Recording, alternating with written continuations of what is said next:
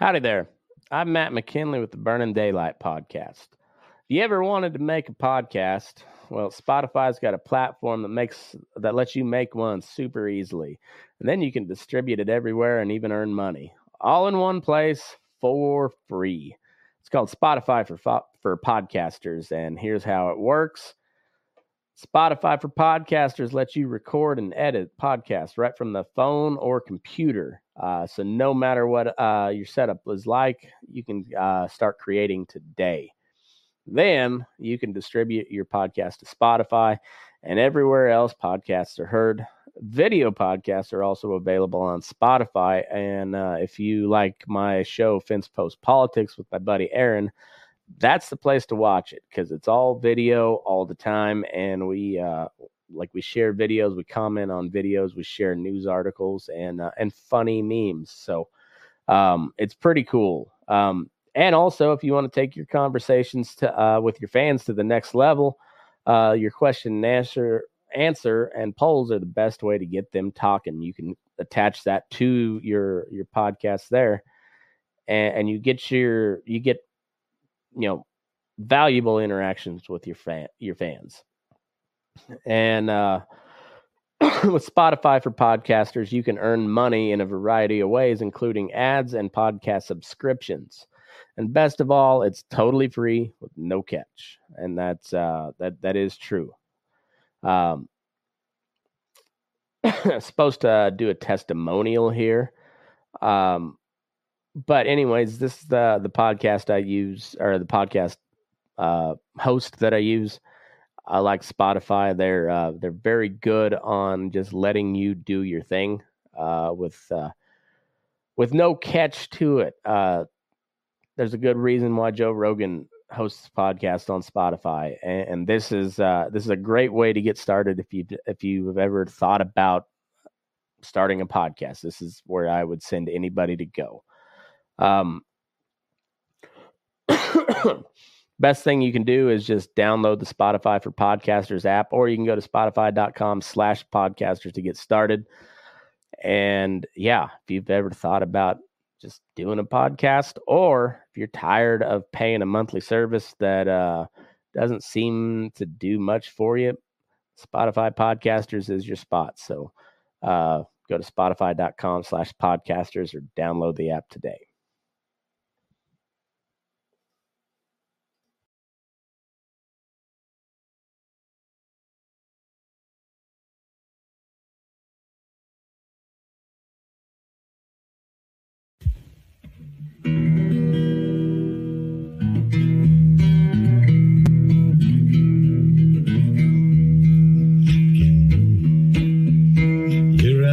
In the morning, beneath the stars so bright, pull your hat down, make sure your cinch is tight. Horses kinda snuffy, cold chill up your spine. You'll get your ass moving, son, we're burning daylight.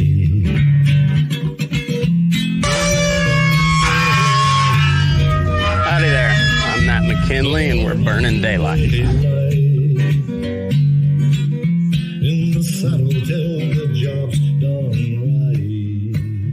Welcome to Burning Daylight, the only podcast for the working cowboy. Well, howdy there, daylight burners. Aaron is gay. I don't know if any new listeners that are here. My co-host Fence Post Politics is he is often gay and doesn't make the show. So this is one of those weeks where yes, truly gay, spending time with his wife, gayest thing I could possibly think of. So ridicule him mercilessly, and yeah. Hey, we're in the roaring 20s. You guys know that I'm a big history buff, and I'm gonna look at history and see where we're at, where we're going, and man, we're in for a fun one here, fellas. and ladies. It's gonna be a fun one.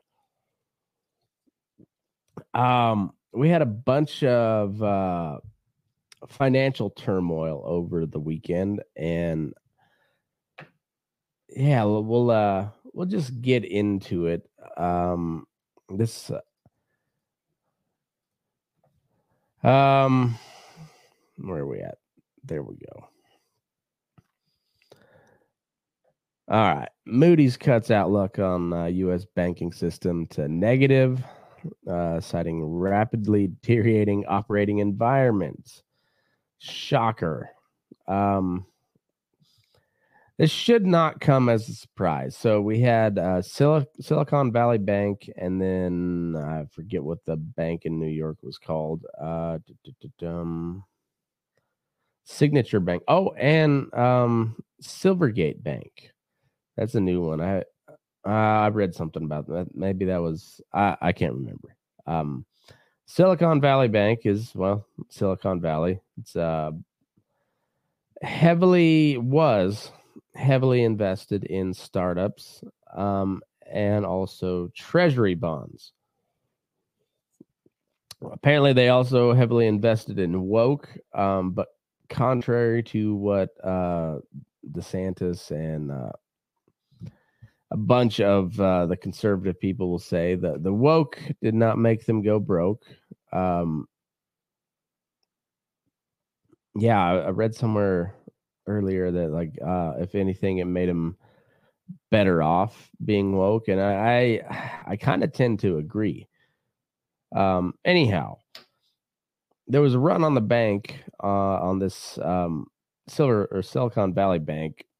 Friday, I believe, is when the news broke, and they collapsed, and so now the FDIC is kicking in. So if you have any sort of checking account, savings account, you're familiar with FDIC. I bank at a credit union, which I don't know exactly what the difference is, but people that are kind of shifty with their money agree that for the most part that credit unions are better. I can't confirm that at all, but because of those reasons, that's why I bank at a credit union. So anyhow, it's seems like a better way to go, but there's like I said, this should not come as any sort of surprise, whatsoever. And I just one of these days we're going to learn. I think that we got to have sound money. I don't know when that day comes, but I do think that it's going to happen at some point. Looks like my Rumble feed is not up. Maybe. Anyway, I'll keep going. I'll try to multitask. Probably won't happen. I'll put it up later. But the money situation in the U.S. has not been great since 1971, but here particularly the last we'll just focus on the last 3 years, because if you remember back when the world shut down in 2020, and I really promise I'm not I'm not a guy to toot my own horn. I don't like doing that. But I did call this shit, the inflation, all of it, when Trump was in office, and they started passing the stimulus package and whatever. Then Ron Paul was right about the Federal Reserve, has been right for a long fucking time now, and It's like the curse of the libertarian. I don't know if I have any good solutions, but I can usually say, hey, that's gonna end up bad when they start talking about it. And well, we're usually right. Like I said, not too many viable solutions, but we also don't have any power. So who are we actually throwing up any viable solutions? Even if it's a good idea, is it a viable solution? Well, no, because it'll never get enacted because libertarians have no power. But we're sure pretty goddamn good at diagnosing a problem. And when you just make more of your money that is not really backed by anything, it loses its value. And that's part of the reason why this well, that and just look up fractional reserve bank. I mean, I guess we might as well talk about it here. It's a real famous scene from It's a Wonderful Life at the end where they make a big case for fractional reserve banking, which means the bank only has to have a fraction of the money that is deposited in there.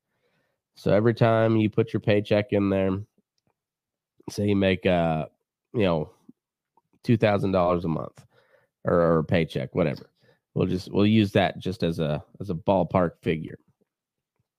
You put $2,000 in the bank.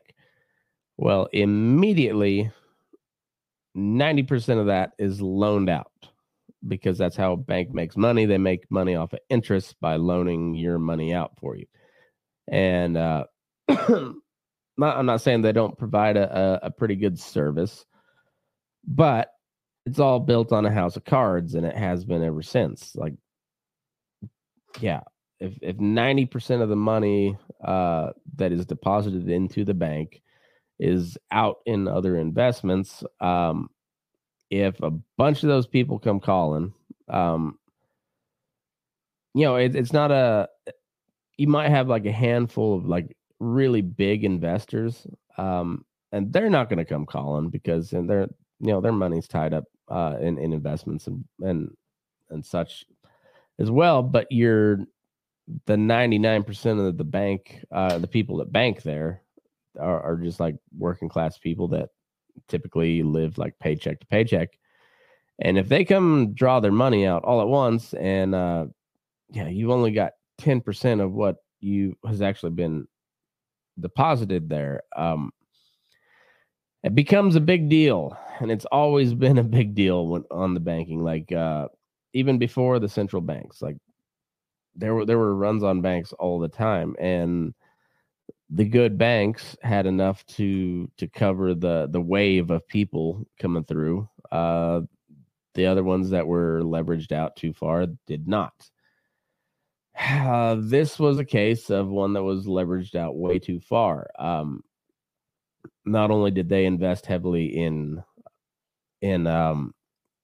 tech companies and startups, but they invested heavily in treasury bonds, which are a long-term payout. So even though like they were technically going to have the money,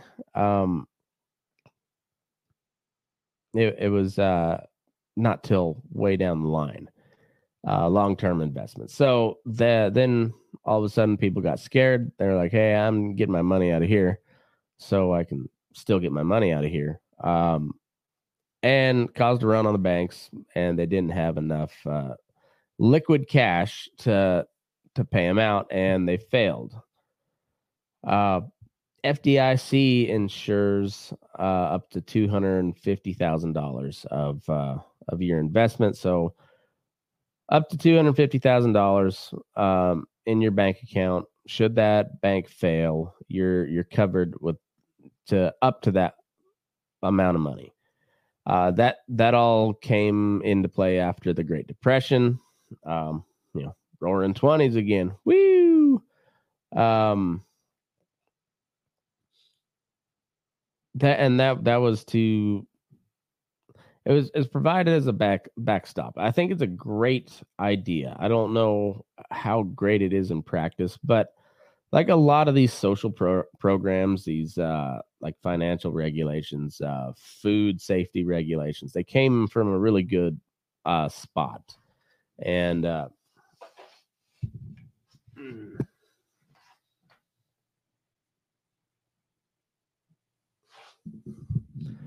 we go. I was seeing the corner of the monitor, and it was bugging me. But anyways, they all come from a good spot. They're trying to help the normal working person not get fucked over, which is a noble effort. Anyhow, what that means is, should a bank fail, the federal government's on the hook for every investor up to $250,000. So if you only had $1,000 in there, you're only getting $1,000 back. That's how it goes. You're insured to what you had in the bank. But who pays for that? The federal government. Well, we fund the federal government, so it's essentially an insurance policy against your banking institution. The downfall with that is it still allows banks to go make a bunch of risky investments because they know they're covered up to a certain point. And now we seem to have set a new precedent where they have the federal government has decided that every one of those clients of Silicon Valley Bank will be recompensated in whole. The Roku company, I heard this on Crystal and Sagar. I don't know where they got their source from, so I guess you can't quote me on it, but I imagine it's probably pretty true. But Roku had over $400 million in one bank account at Silicon Valley Bank. And the federal government decided that, even though we're only obligated for $250,000, we're going to go ahead and recompensate everybody fully. And then the FDIC takes over and the bank gets sold. I think the UK branch of Silicon Valley Bank sold for a single dollar. When it was all said and done, I saw that on Twitter, so verify that at your own will. I don't know how true that is, but it sounded good. And this news is probably fake, so we're covered, I think, by the semi-fake news clause. But anyway, so Moody's Investor Service is we'll pop that back up on the screen.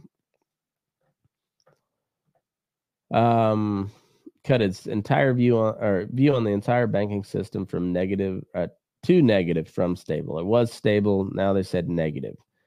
We've changed to negative from stable our outlook on the U.S. banking system to reflect the rapid deterioration of the operating environment following deposit runs at Silicon Valley Bank, Silvergate Bank, and Signature Bank, and the failures of SVB and SNY, Moody's said in a report.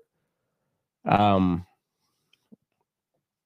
moves are important because they could affect credit ratings and thus borrowing costs for the sector. In its downgrade of the entire sector, the rating agency noted the extraordinary actions taken to shore up the impacted banks.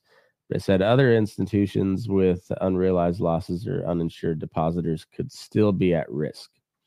And one of them that they said could still be at risk is Credit Suisse. And I'm assuming they're this is a good Credit Suisse. Well, Credit Suisse shares fall to an all-time low as bank announces it has found material weakness just hours after Wall Street expert predicted that it would be the next to fall after SVB. So Robert Kiyosaki, the guy that wrote Rich Dad Poor Dad, predicted that Credit Suisse would be the next one based on their treasury bonds. And I would go more into depth on that, but I'm not that much of a finance guy. And I don't know exactly what all that means, but like I said, I know it's long-term investments and which are not liquid, which you can't just you can't turn those over and sell for cash real quick. So I guess I'm a little smarter than I gave myself credit for, but I still don't know it very well. And the more that I learn about the real world, the more I realize like the people that run this shit don't actually know all that much either. So yeah, fun times. This one is really fun. Going back to the Silicon Valley. So cheering Silicon Valley Bank bailout. And there's a lot of conservatives. They're saying this is not a bank bailout. And there's, hey, when you get into the technicalities, I mean, they're not bailing out the bank. They're bailing out the investors, which the investors are the banks. So, I mean, it's potato, tomato. At the end of the day, they ended up paying everybody in full, which they're not required to do by law. And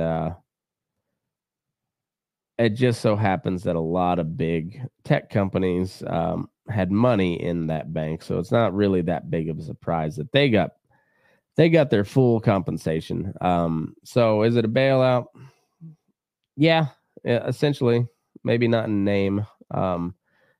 Maybe they did a couple loop-de-loops to get there, but it's they still got more than they were, required to by law. So Gavin Newsom doesn't mention he's a client. At least 3 of the California governor's wine companies are held by SVB, and a bank president sits on the board of his wife's charity. This was an interesting one.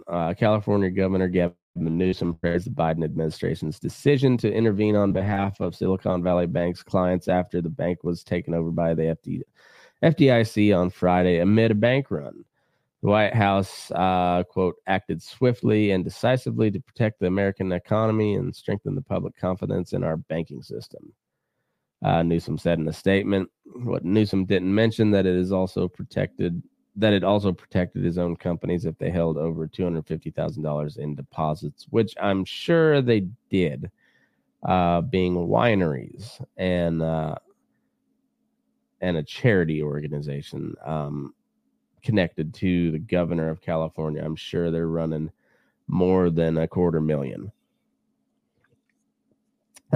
Cade, Odette, and Plump Jack, 3 wineries owned by Newsom, are listed as clients of SVB on the bank's website. Newsom also maintained personal accounts at SVB for years, according to longtime former employee of Newsom's, who handled his finances and who requested anonymity to avoid professional reprisal.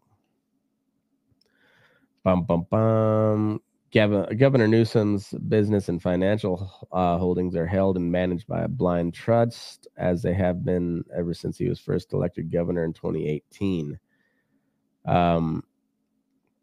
Newsom also didn't mention that his wife, Jennifer Siebel's professional ties to the bank. In 2021, Silicon Valley Bank gave $100,000 to a charity founded by Siebel, the California Partners Project, at the request of Newsom. So he's like, hey, why don't you just donate that money to my wife's charity?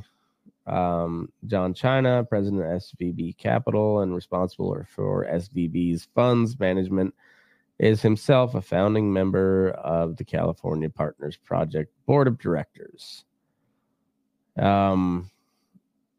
Anyhow, and I would assume you could look it up.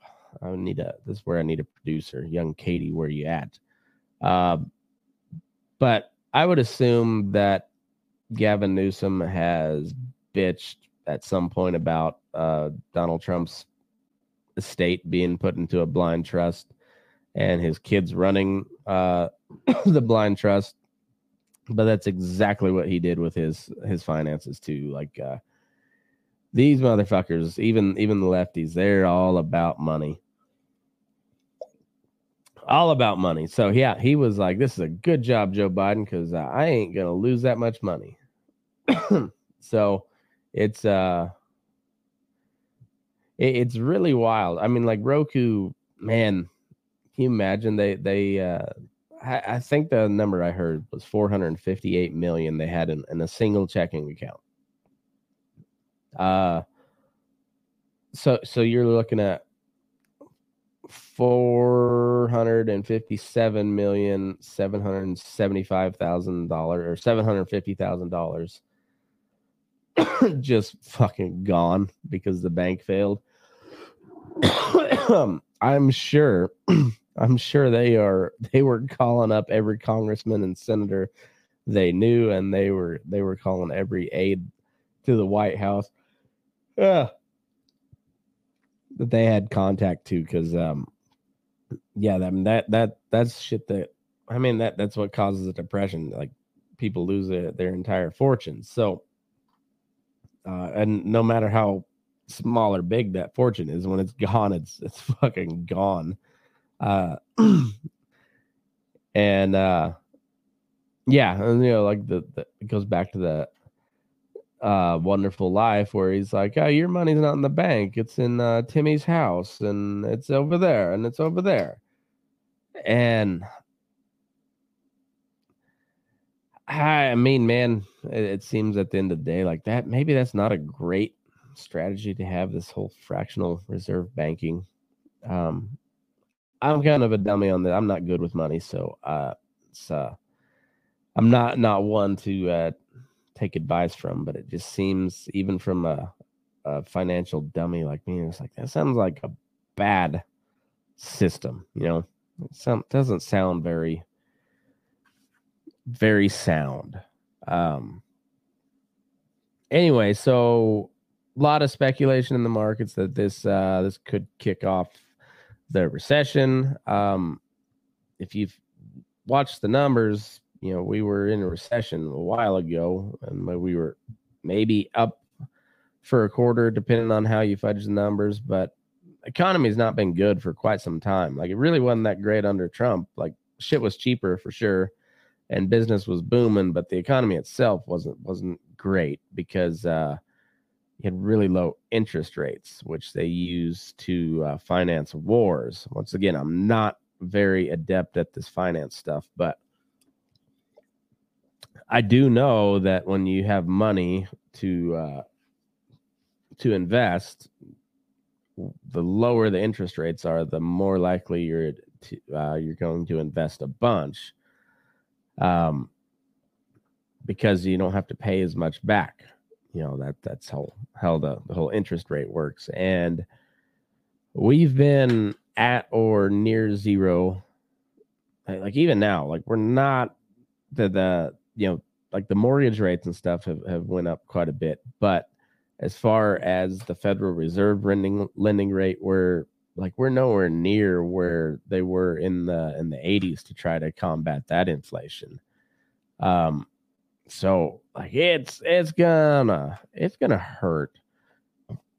But anyway, the reason the interest rates were so low was to finance wars, Afghanistan, Iraq, the Gulf War, Vietnam, I'm sure, as well. I mean, that's probably the war debt from Vietnam is a big reason why Nixon took us off the gold standard in the first place, I would imagine. Once again, I don't know for sure. That's something that should probably look up, but that would be my guess. Anyhow, like, the Federal Reserve's been raising interest rates, like, they say, like, really, really high rates, but, like, at the most it's been a full percentage point. And looking at the 80s, where it was like 18% interest rate, and we're only at like 3.5 or some shit like that. We got a long ways to go. And yeah, like, because they're only, like, gradually increasing, the layoffs haven't been all that big. But the inflation keeps going up, and they're talking about how inflation's down. It's only at 6% this month, but it's still 6% higher than it was this time last year. So what the fuck, man? Like, you can't say that it's like you've decreased the inflation. Like, no, it just maybe you've stopped it from rising quite as much, a little bit, and it was like by 0.5%. Like, it's still, once again, 6% higher than it was last year. This is like the year-over-year inflation, and I don't know how all these banks are invested out, but I'm sure it's this whole thing is a house of cards, and it's the wind's picking up. It's really picking up. But on brighter news on the economic front, one industry that seems to be just evergreen, recession-proof, depression-proof is the arms industry, and we are putting a lot of money into armaments, and we are getting just even closer to World War III, and it's almost at the point where you're just like, fucking get it over with. Somebody like bomb one of those. It's a stupid idea, but just get it over with. If you really want a war with Russia, just fucking get it over with. And, let's just fucking end it now. Let's end it now, because we're playing this real like cock tease game of it. And now we've got a Russian fighter jet bullied a U.S. drone before knocking it out of the sky. Reports have said, all right, so we got a Russian fighter jet collided with a $32 million U.S. Reaper spy drone, sending it crashing into the Black Sea. It's not just a spy drone. This drone can carry a lot of different payloads. I think Sidewinder missiles, and it's called the Reaper for a reason. We took out some motherfuckers with these things before, and it's hanging out off the coast of Crimea, which Russia says is theirs. And the whole world can dispute it, but in the meantime, Russia is there, and I don't see anybody taking it back from them anytime soon. And last time I checked, Crimea is across the Atlantic Ocean, and then across Europe, and then there's the Black Sea, like, that butts up against Ukraine and Russia, and then like Turkey, and it's not our fucking territory. So when Russian fighter jets knock it out of the sky, which sounds like it was kind of just an oopsie. They were spraying fuel on it, I guess, to try to fuck up all the surveillance stuff. But then something happened, and they clipped the propeller on the drone, caused it to, they had to land it in the ocean. I don't know if they were able to salvage anything. And then it also damaged the Russian jet, and they had to make an emergency landing. And now we got people who are like wondering if we're gonna retaliate on Russia when our drone, which, how the drones work, like nobody's in that aircraft. It's somebody probably in Las Vegas that is that's controlling that, but there's no humans inside the aircraft, so nobody died. As far as I know, the Russian pilot hasn't died yet. I don't know if they'll get rid of him or not. Authoritarians work in weird ways. Like, you'd think maybe give that guy a slap on the wrist. But if you're fighting a war and you need air superiority, you might maybe not kill the guy that you pumped a whole bunch of money into. But like I said, authoritarians don't think on quite those terms. So, as far as I know, that guy's not dead yet, and it just seems like a very blatant case of like, maybe we mind our own fucking business. Like, we don't. Crimea is a long goddamn way from the United States of America. Long ways. I understand we're a part of NATO, but Ukraine is not. And if we hadn't been in that part of the world, we wouldn't have lost $32 million on a Reaper drone. Because Russian aircraft would not have been messing with it if we weren't like kind of encroaching on their territory. And they'll say it's international waters and nobody owns the Black Sea, but like I said, it's a long fucking way from mainland United States of America. It's even farther from, like, I guess it's a little closer on the Alaskan side of things, but still, it's a long fucking way. And they just keep ratcheting it up. Every time there'd been reports where like China had reached out to Zelensky and he was willing to possibly think about coming to the negotiating table. There's been a lot of pressure from the Republicans to stop the funds going to Ukraine. And by a lot, there's been a handful of people. Overwhelmingly, the Republican majority is they're even worse than the Democrats on Ukraine. They think we haven't spent enough money on Ukraine. So your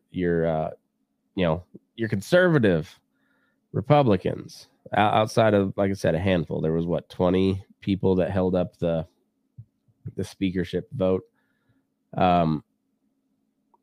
But the vast majority of them are like, oh, no, Biden's been too much of a pussy. We're not sending enough money and weapons to Ukraine. So, like, it's, yeah,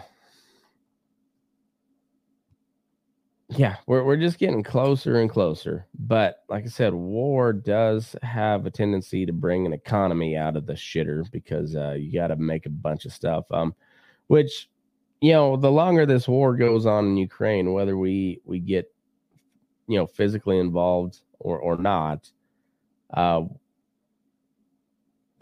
said it before, Raytheon, Lockheed Martin, General Dynamics, all these defense contractors, those are good stocks to invest in because they're going to still keep making shit because we got to prepare for a war. We've sent so many artillery shells over to Ukraine that we've depleted our stocks, so we got to build them back up somehow, which I agree with. If we're going to have this fucking military, we probably better have weapons for them because if you have a military, you got to use it to justify it, and that's how it's gone. So, like, it's pretty much inevitable that we're going to be sending our soldiers into somewhere on some sort of conflict, and I'm against that, but being the realist, I know it's going to happen. If we're going to do that, they better at least be well armed. So,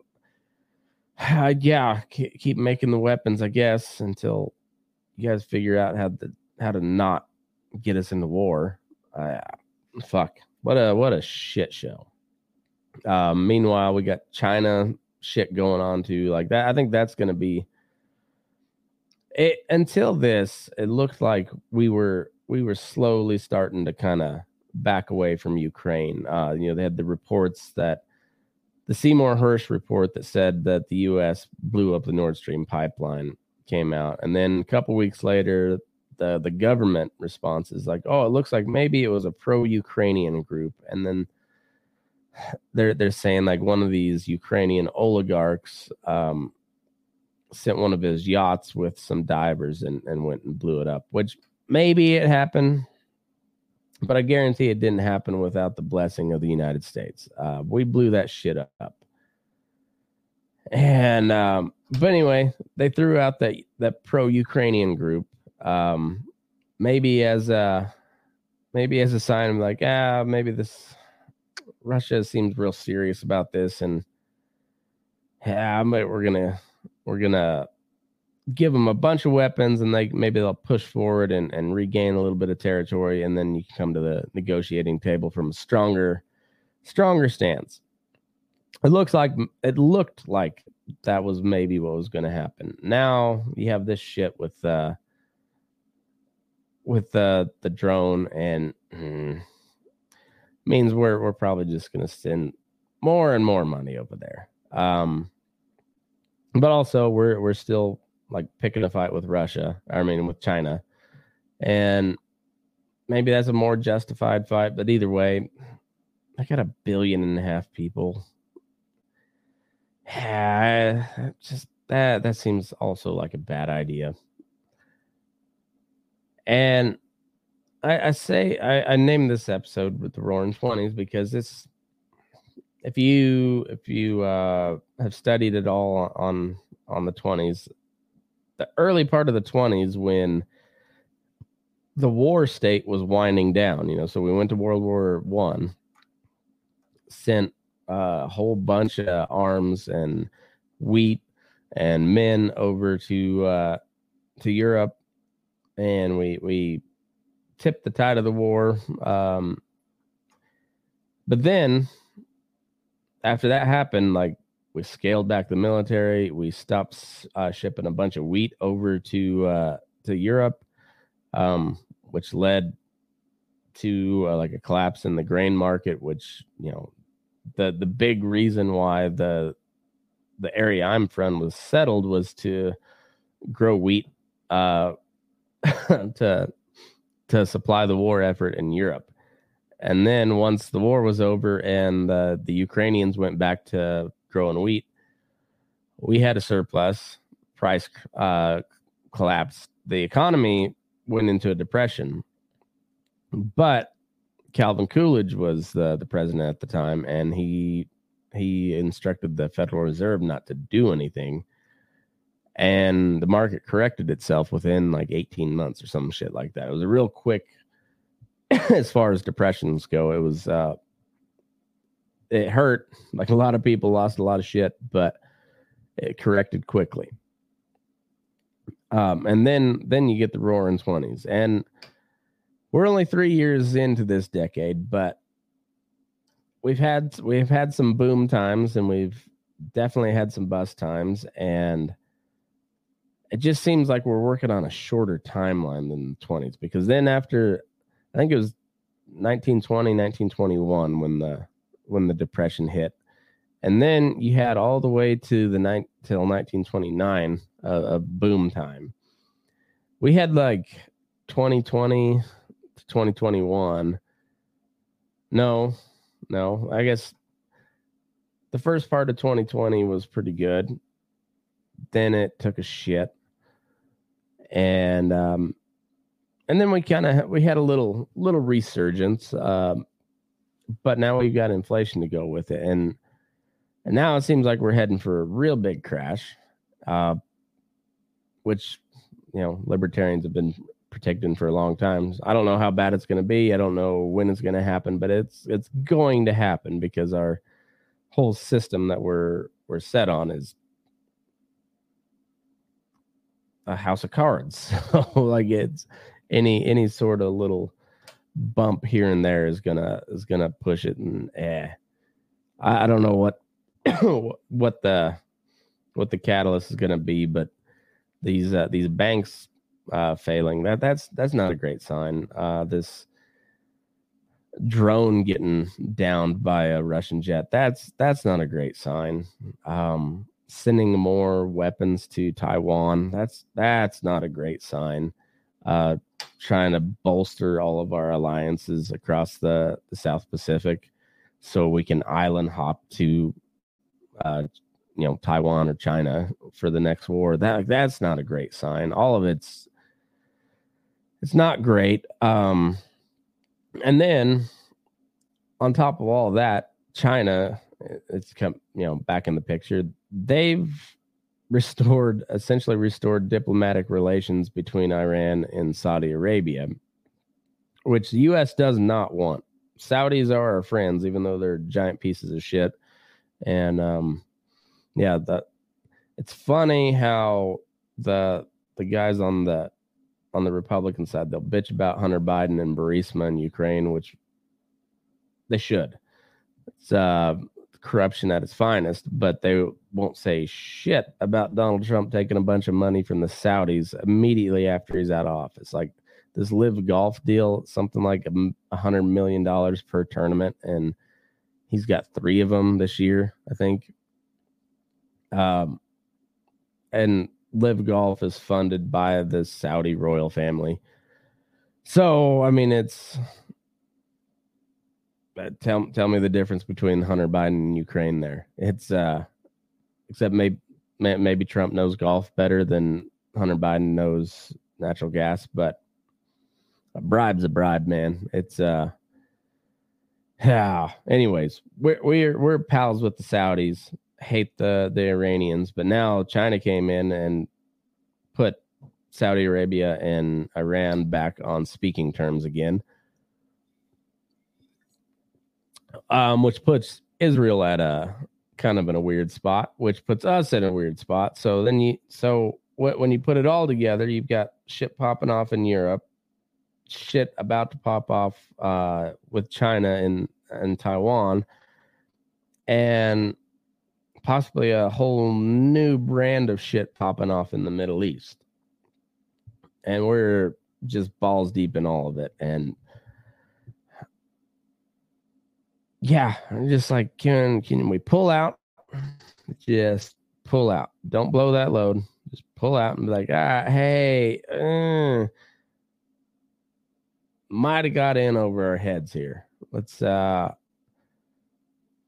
smart thing to do, which I guess there has been one smart thing that Biden has done here lately. He's signed off on some offshore drilling in Alaska, not as much as they were requesting, but only like 20% of what they were requesting, but it's new drilling. And you're like, even this fucking just retarded administration can realize like, oh, we're going to need some more oil if we're going to pick all these fights because we got to make some shit. But yeah, if we were smart, we'd go back to just making all of our shit here, incentivizing businesses to come back to the United States, which was Trump's platform. The tariffs, I don't know if I necessarily agree with, because looking back on history, they didn't end up real well. Smoot-Hawley tariffs. I wonder if that Hawley is related to Josh Hawley. Josh Hawley's pretty protectionist, so I bet there's some connection there. We'll look that up later.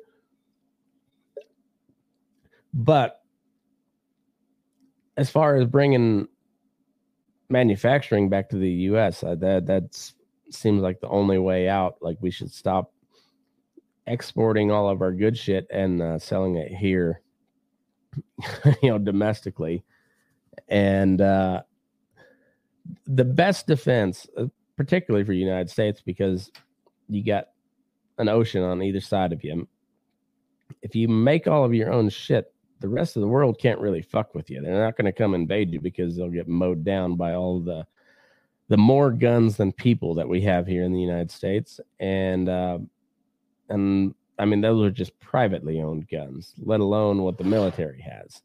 So we don't have to worry about invasion, I don't think.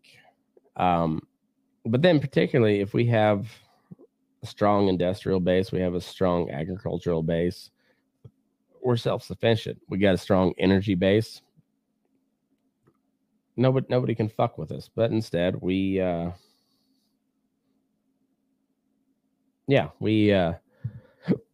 shoot ourselves in the foot over and over again. But like I said, this time Uncle Joe only shot off one of his toes because he did allow some new drilling in Alaska. So that's a decent sign.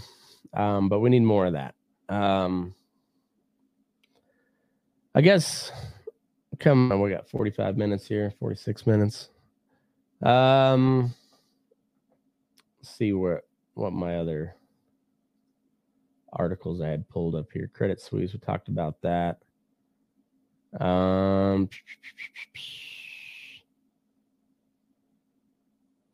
I don't remember what that was all about. Oh, they're trying to take down DeSantis now, but also take down Trump, and then but like trying to differentiate between the two. I'm not sure. Oh, this was a good one. On the domestic front here. Here's why living in the country may actually hurt your health. It's written by John Anderer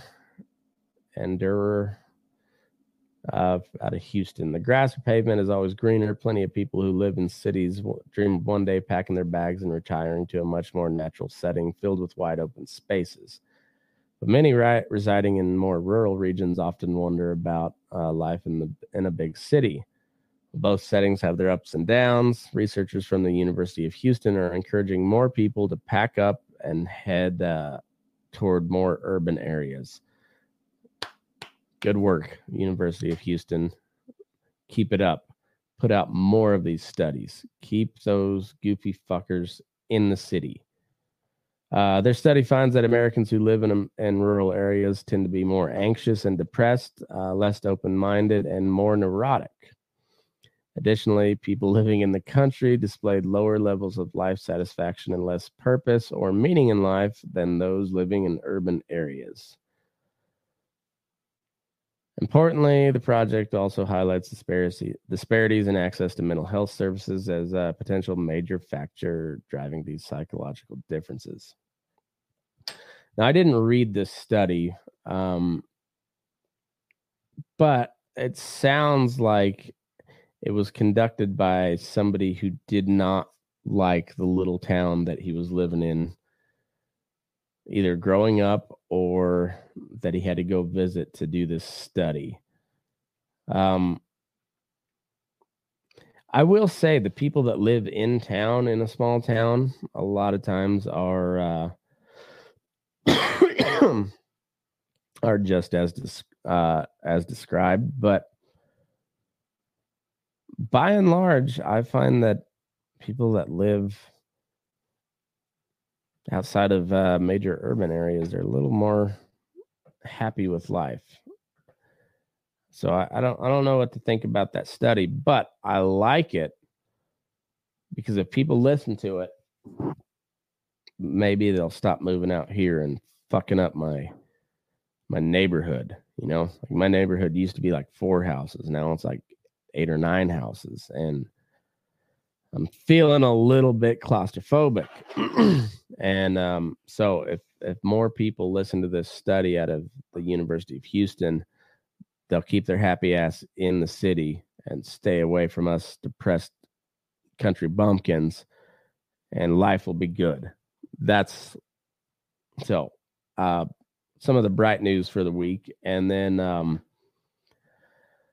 the government does a lot of stupid shit, but this one I think takes the cake. This is a real doozy. So in the Gila National Forest, I don't know if it's Gila or Gila. I have real Mexican blood in me, but I'm not a real Mexican. Shooting of unbranded cattle in the Gila National Forest draws ire. So apparently there's been a band of wild / feral cattle / stray cattle in this section of the Gila National Forest for quite some time, going back to the 90s. And due to pressure from environmental groups, the Forest Service, or who I think it's the Forest Service in this. Yeah, U.S. Forest Service. U.S. Forest, well, put it back up there, has been dealing with the problem of unbranded cattle roaming and damaging the Gila National Forest since the 1990s, with contracts awarded on a semi-regular basis dating back to 1998 to remove the animals. But a current plan to use helicopters to shoot the cattle resulted in backlash from ranchers as well as state legislators. The shooting of the cattle is underway this month, starting Thursday morning. This was February 11th. So this has been going on for a little bit already. And essentially, I've known about this story for a while. I don't know. I haven't covered it yet, but it seemed like a good time. But I didn't know if they were actually going to follow through with this because, you know, when you're shooting innocent animals, people tend to get little up in arms. But instead of the environmental and animal rights groups like getting up in arms, like they're the ones actually pushing for it because it it disturbs the natural beauty of the national forest or some shit like that. And this is one of the crazier things that they've done it before, so I guess it shouldn't be that big of a surprise. But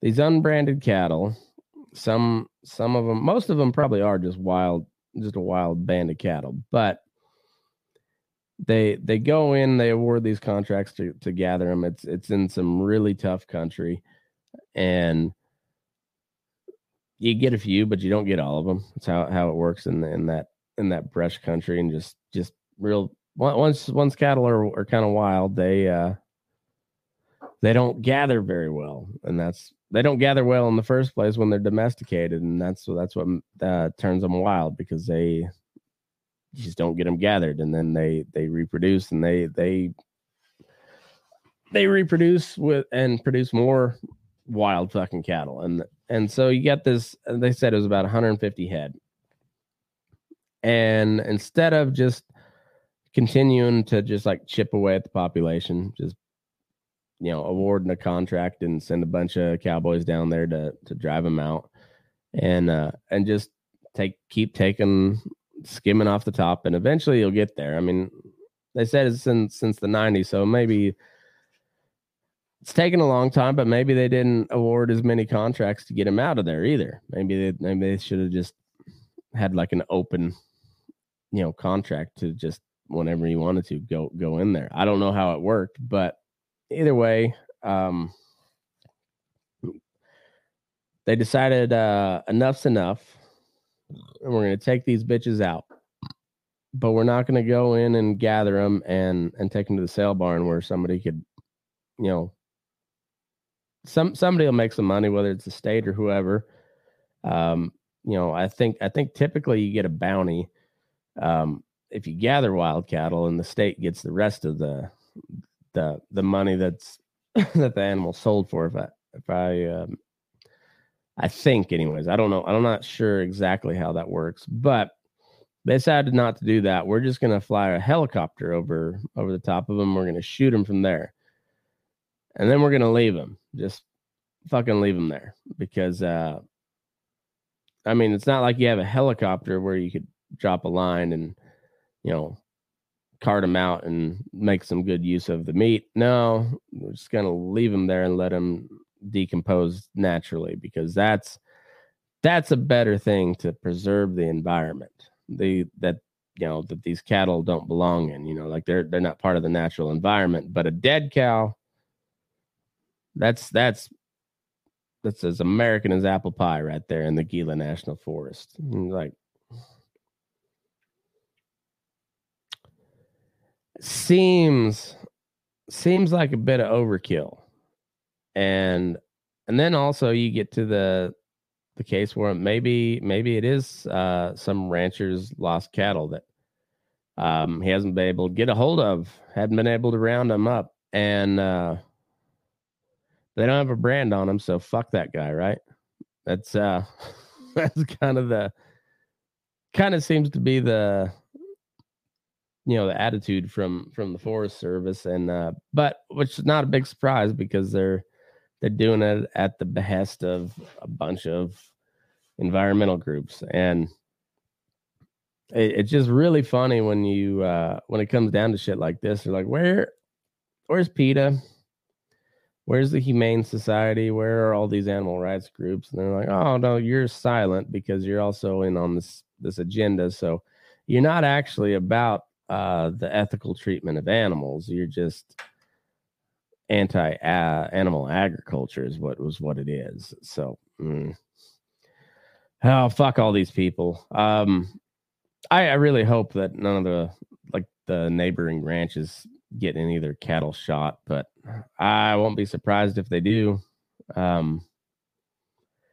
What a dumb fucking thing. But anyway, that's it's getting late, and I'm gonna go to bed. So that'll end it for the night. Thanks for tuning in. Don't have a Patreon segment for this week, but it's always ad-free on Patreon, so you can go to patreon.com/burningdaylight, sign up there. Let Aaron know that he is gay, because I think he likes to hear that from time to time. And yeah, other than that, have a good week, and we'll be back here Thursday. I got Tuffy and Tommy coming in do bull sessions, so that'll be a fun one. Until then, move your ass. We're burning daylight.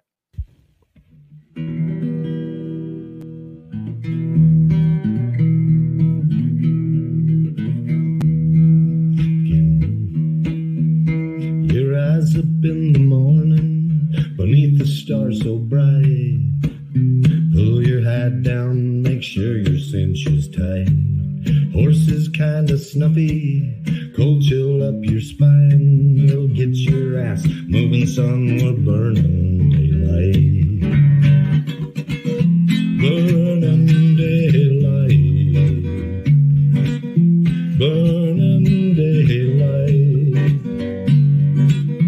In the saddle till the job's done right.